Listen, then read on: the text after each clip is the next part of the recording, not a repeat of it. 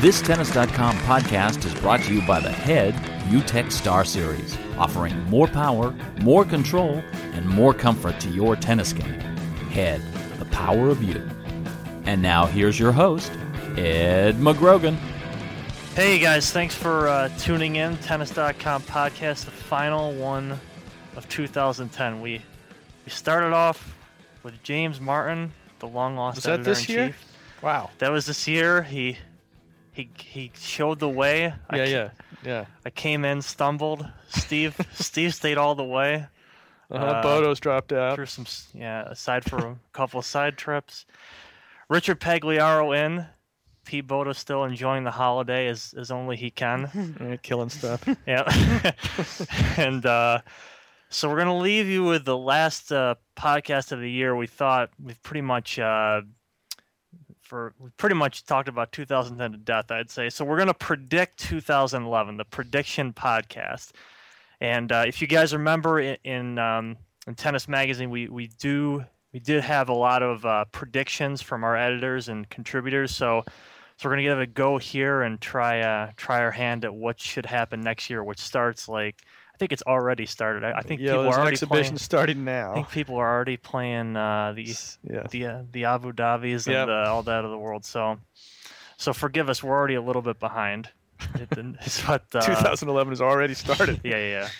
So I guess I'm going to throw one out to start. I'm going to let you guys kind of bounce it whenever you want. We've been kind of hemming and hawing what we want to discuss here, but one thing I think will happen, in my opinion, is we've always talked about the Williams sisters and what the next sort of step of their little story is. It always does seem to kind of go whatever which way. Lately, it's been all Serena, of course.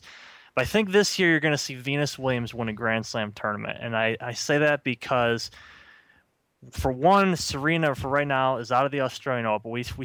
And this injury has really kind of taken on a life of its own. It seemed like a really innocuous thing at the time, and she's been kind of sidelines for almost 3/4 of a year now. Venus still, if you look back at last year, I thought even for the past couple of years, she still had not just winning tournaments, but she's had really dominant stretches of matches. It was leading into, I think, Miami last year, and then she got just obliterated by Clijsters in the final. She still has the serve, which is always a huge thing in the WTA. Just the way that their serve, it doesn't matter what age she is, she still has the pop that really no one else except her sister does.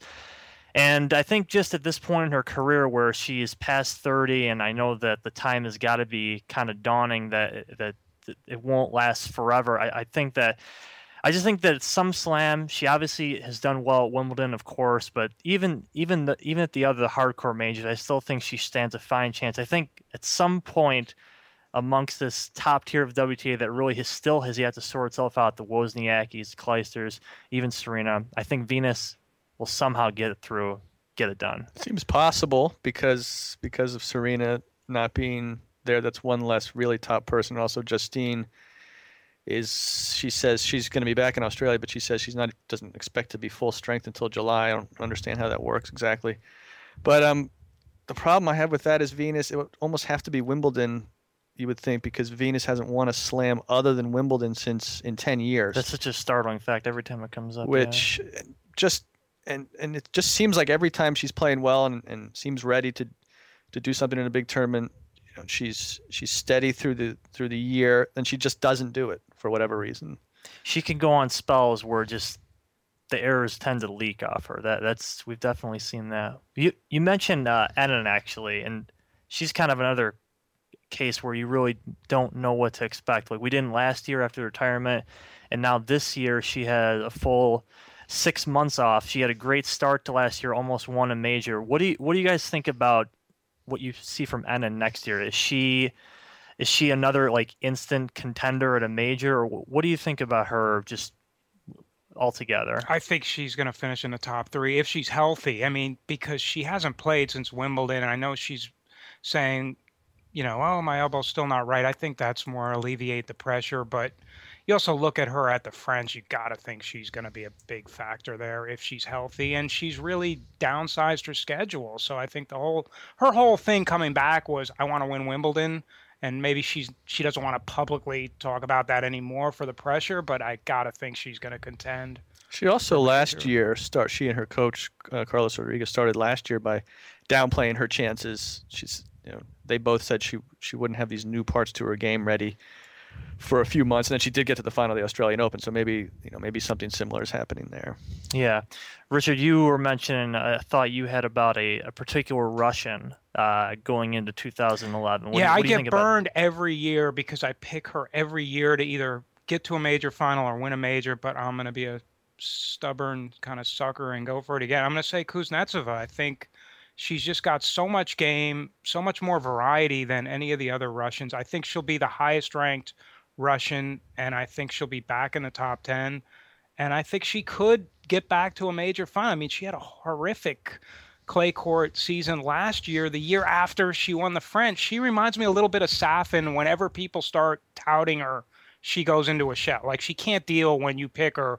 But when she's off under the radar, when everyone's like, geez, she's not even a top 25, that's when she usually makes a move when nobody's really talking about her. And she did kind of, she won San Diego. She had a little bit of run at the Rogers Cup. And I think without Serena around, I don't think she's really, although Henin has dominated her in the past, I don't think she's really intimidated by anyone else. And I think with her, it's more mental and emotional. I don't think it's physical. I don't think it's an injury issue. I think she's got the ability in the game.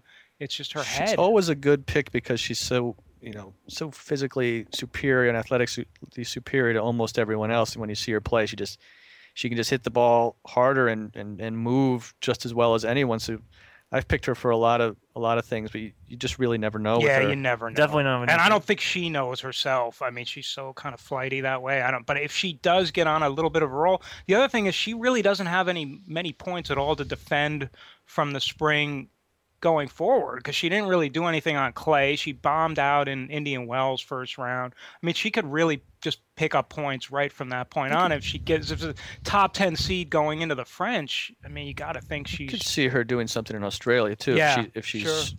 Because she is rested, and you get the feeling that she might, without Serena and with her at full strength and sort of refreshed, she could do something. A lot of those Russians really have taken huge dips in the rankings and could just kind of, with a couple of wins, could like sort of rise from the ashes. I don't see it happening for people like Safina, and that's a really strange story how that all turned out. But even Sharapova, I mean, she's down and she's in like the teens, I think, right now, but definitely ways away from what they've been used to. And Kuznetsova is just another example. She's, I think, ranked in the 20s right now or so. But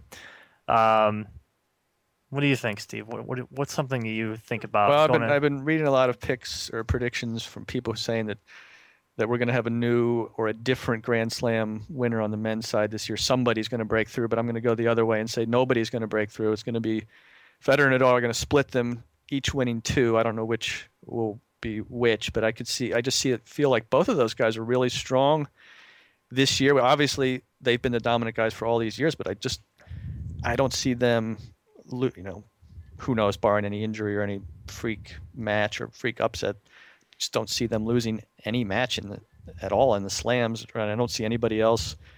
Murray and Djokovic, as good as those guys are, I don't see them breaking through and winning one this year. For Australia, it doesn't seem logical to pick anybody aside from one of those two. It's just really almost a preference thing. Finished so strong, and Nadal's won the last 3 Grand Slams. He's going for a not a calendar year Grand Slam, but for all 4 in a row. The thing with those two about the past so many years is that every time, I mean, most of the time they've both been great at the slams, all the slams. Every loss by one of them is an event. But even when one of them doesn't seem to have it, it's the other one seems to just sort of ride off that and really just, with him sort of out of the way, or even though they wouldn't collide to the finals anyway, they really sort of just take over. And it's been so rare to see. It was just Djokovic and the Australian and Del Potro at the U.S. Open that both of them actually lost, and that's since mid 2005, I think, is the last time that before that's happened. Last year it was definitely the case where once one of them lost, the other one seemed to gain strength from it. Federer in Australia, and then Nadal in the other three. Yeah, I do think someone will win. Someone will win some other slam. I think I've written that somewhere before. I'm sure you can find that on the internet somewhere. But you're going out on a limb on that. But it would be no shock at all if they continue to split. Federer turns 30 this August. He'll be. I only say finally because I feel like he's been around for so long, but still only in the 20s. So. Mm-hmm. This Tennis.com podcast is brought to you by Head UTEC Star Series, offering more power, more control, and more comfort to your tennis game. The UTEC Star Series is geared for players looking to add more power to their game and was developed with the help of tennis legends Andre Agassi and Stephanie Graf. Head to your local tennis store and check out the UTEC 6-star, 5-star, 4-star, and 3-star models to amplify your game. And for a limited time, purchase any Head UTEC racket and receive a free backpack. Visit headpromo.com to find a store in your area. All right, Steve, so go on a limb. Give me something besides Federer and Nadal are going to take all the slams here. I know you had one more. That's going out on a limb, frankly. It's true, depending on how you look at it, yeah. I'm going to say that this year we'll see the wave of the big men sort of recede. I think Berdych strikes me as a guy who, is not going to continue to be a consistent threat, and I feel like Soderling has reached his limit. I don't really see him winning obviously I don't see him winning a slam this year. So I know we've talked about, we also have Isner and Querrey, and I don't feel like those guys. I feel like those guys may have also reached their ceiling as far as ranking goes. So I know we've talked about how big men, this is going to be the start of how tennis was just going to get taller and taller, but I feel like that maybe that's a longer term story. But for now and for this year, I don't feel like we'll see those guys, continue to make more inroads into the sport. But also, of course, that leaves out Juan Martín del Potro, who he's a superior talent to any of those guys, and he's coming back this year. So that could, who knows what he'll be like. I don't think you can expect him to do much though until through the first 3 or 4 months of the season, since he's just coming back in Brisbane. He seems a guy who would definitely have to work, I think, his way back in for sure. Just purely by looking at his strokes, they're just as much power based as there are, also very timing based too. So and he only came back for a tournament. He's been gone for a long time. Yeah, he only came back, besides the Aussie Open, he came back for a couple of fall events, I think, in Asia, and it was just kind of really quick. See ya, and he called it a year, I think probably smartly, but it was a lost year for him after that huge breakthrough at the Open. Guys like Querrey and Isner, I guess I do think you're right in that neither of those guys seems to strike me as at least a consistent top, as consistent as at least their results have been over the past year. I was surprised that they have kind of remained up in the top 20 for so long. I mean, I know they have the games to kind of beat anyone and every day, but they really did stick around there the whole year. But I agree with you. I don't really see them as, I guess, players who can. I wouldn't pick either of them strongly to continue their ascent. But guys like Soderling really have impressed me over the past year. The more I watched him, because you saw so much of him in later rounds of bigger tournaments just all the time, he really did seem to kind of marry a little bit more of a consistent stroke with what he was doing. When Soderling was on, in the tournaments, he beat Federer, of course. At the French, it just seemed like no matter what ball he was going to get, he was going to just thwop it, and it was really up to him to lose the point. It was all on his racket, but I don't know. It's a tough call on the big guys, especially Soren, because he has done this for 2 consecutive years now. But Berdych, I think, is a more interesting story. He really just kind of has been disappointed for so long, and then this year finally started to figure it out, and then he just ended the year in kind of a tailspin. So, Richard, I know you meant. Go ahead. The thing I like about Querrey is that he does it on every he won on grass, he won on clay, he won on hard court. Now the question is, can he do it at the higher level? He's doing it at 250 level tournaments, which he said last year, look, they're just not going to do anything for my ranking anymore. He's got to step up at a Masters level tournament and get to a semi or get to a final. He's got to do something in a major. I think he's capable, but he's one of those guys that needs help from the draw. Like, I can't see Querrey going up against a Nadal, Federer, Djokovic in a major or in a Masters and putting the hammer down. I just don't think he's ready. He almost seems like the guy, he's like number one ranked in the 250s. But Exactly. Can't seem to get any traction at the next level at the sort a of big like the guy, major great level. at the small tournaments, but he's got to play big at the big tournaments. And if he can do that, I mean, he's got top 10 ability if he can do that.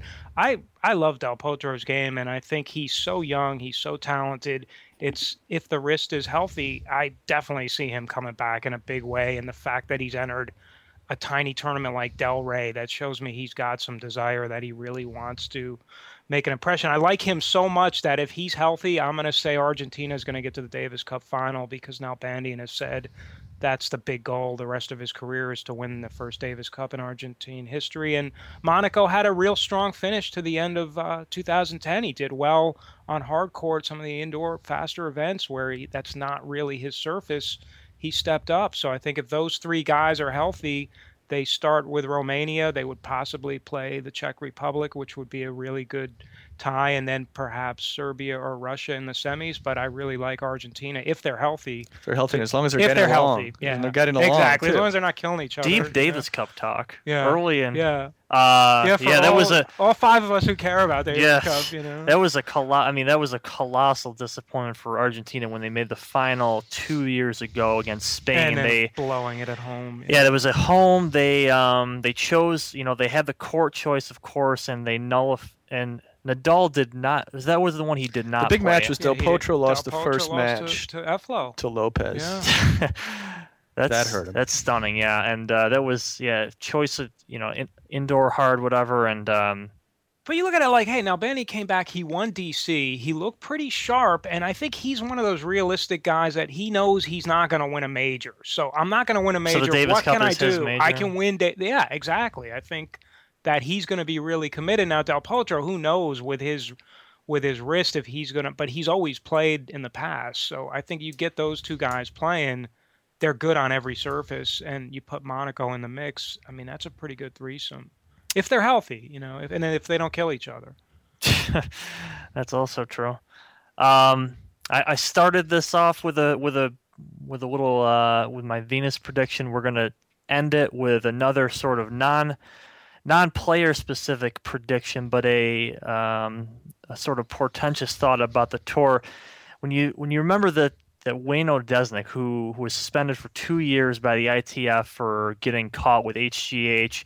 Last year, heading to Australia, and a couple weeks ago, we didn't really talk about this much in the podcast, but he got half of his suspension reduced for basically, from what I read of it, is providing information that the ITF said was substantial and probably, what I take out of it is he either gave some names or something about it. I mean, to get a suspension reduced by that great of a date is pretty telling to me. So I feel like my second prediction will be that in some way there will be some sort of performance enhancing bust that comes out of tennis this year.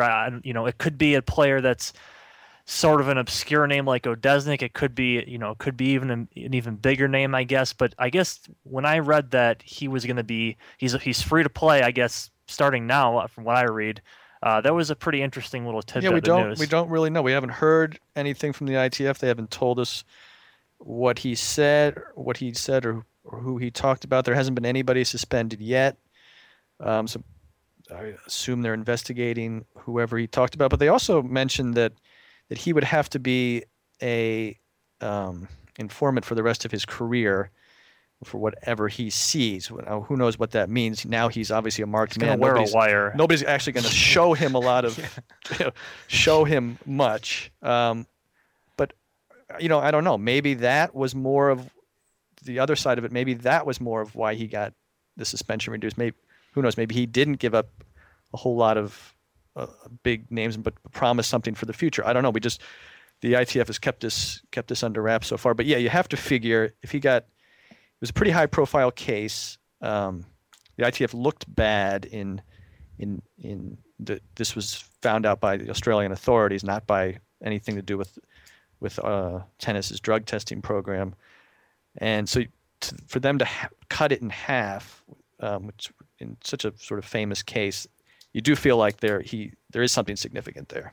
Yeah, the thing with him, he's got that rep of kind of being a loner when you ask the other American guys. So I don't know what he could give, but he had to cut some kind of deal to get that. He also was accused, I think, in some match fixing at one point. So who knows? Maybe there's something with that. Yeah, sort of cut across all board, get him to sort of want everything, all the bad side of tennis. But you gotta feel for someone like when he gets that deal, Gasquet gets his deal, and Hingis was done for the where it just seems weird. Like it's almost who your lawyer is. It tends to be some sort of wacky happening of the ITF always seems to get involved with it. They're, I guess, the arbiter of this type of thing. But the Gasquet one is the most absurd. Yeah. There's been some strange ones over the past few years. And I guess Odesnik's fallback was, well, they got the HGH in my luggage, but I never tested for it, which they don't, from what I understand, they can't test for it right now because it doesn't come up in some of those tests. So I guess that's what he was kind of claiming, like, well, it was in my luggage, but you don't know it was in my system or not. But then again, you're not going to carry HGH all the way to Australia if you're not.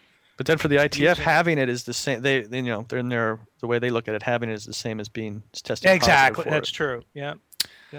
One of my favorite underrated memories of 2010 will be Sam Querrey just pumping himself up, going gung-ho because he wanted to beat the snot out of Wayne Odesnik in Houston.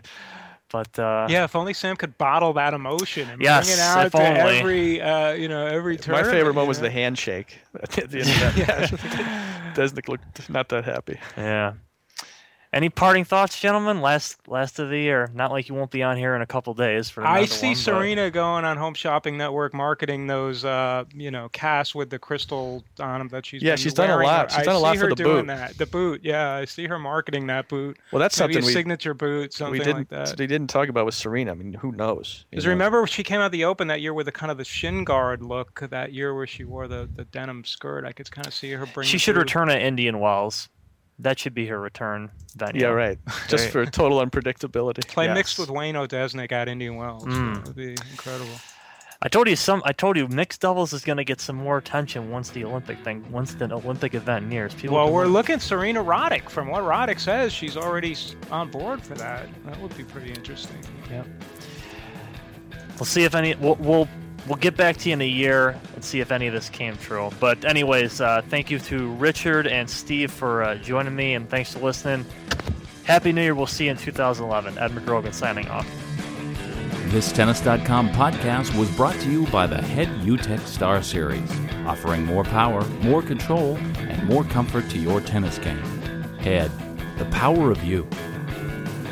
For more news and information, head over to Tennis.com. Thanks for listening.